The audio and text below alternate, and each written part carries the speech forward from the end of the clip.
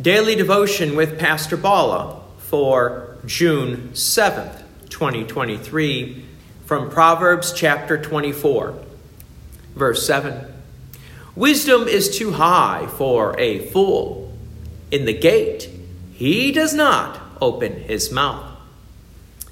Whereas we heard previously that the wise grow in their understanding of God through God's word, the fool does not understand. Understanding God is too high for them. You got to remember, faith is a gift from God, and the fool doesn't have this gift of faith. And this is why the Holy Spirit is the only one who can change our hearts. The second part of this verse is reference to the gate, in which is referring to that day of judgment, when finally everything is decided and revealed by God. On that day, the foolish will be silenced, whereas the wise, we will be rejoicing through our faith and trust in our Lord and Savior, Jesus the Christ. Verse 8, whoever plans to do evil will be called a schemer. Now, this verse may seem like it's too obvious, but the evil are also schemers. In the Hebrew, there's a little bit more to this word than just a title. You can think of it as being translated as the master of evil plans, or even the author of evil plans. Now our minds might be thinking of the devil, and that is the intent of this verse.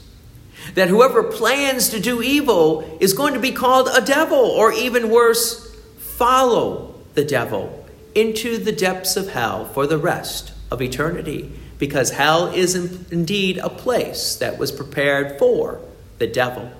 Verse 9, the devising of folly is sin, and the scoffer is an abomination to mankind. Now, this verse is very similar to the previous verse. It also reminds us that sin is the opposite of God.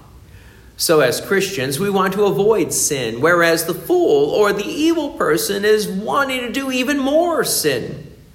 Since sin is the opposite of God, those who are evil, who continue to sin, are considered an abomination to all humanity. Verse 10, if you faint in the day of adversity, your strength is small. The word faint here could be retranslated as unconscious or pass out. But there's another meaning that we should also consider, that is faint as not doing what you're supposed to do. So what are you supposed to do in the day of adversity? The answer is go running to God in prayer and His Word. So when we face danger of our physical life, we need to trust in God, that God is still caring for our souls. As Jesus notes, we should not worry about the one who can destroy the body, but the one who can destroy the body and soul in hell. So Jesus wants us to continue to trust in Him, especially in the day of adversity. Verse 11. Rescue those who are being taken away to death. Hold back those who are stumbling to the slaughter. So, how do we rescue those who are being taken away to death? This is a spiritual battle that we're talking about.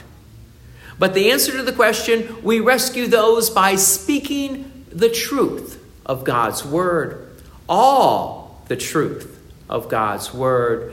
We need to be that faithful witness to what God has done for us and for all humanity. This is the only way we can hold back those who are stumbling toward the slaughter. God's peace and many blessings be with you, and thank you for listening. And please take an opportunity to share this message with others. If you have enjoyed these daily devotions, please consider making a donation to Peace Lutheran Church, 24024 West Main Street, Plainfield, Illinois, 60544. Thank you again for listening.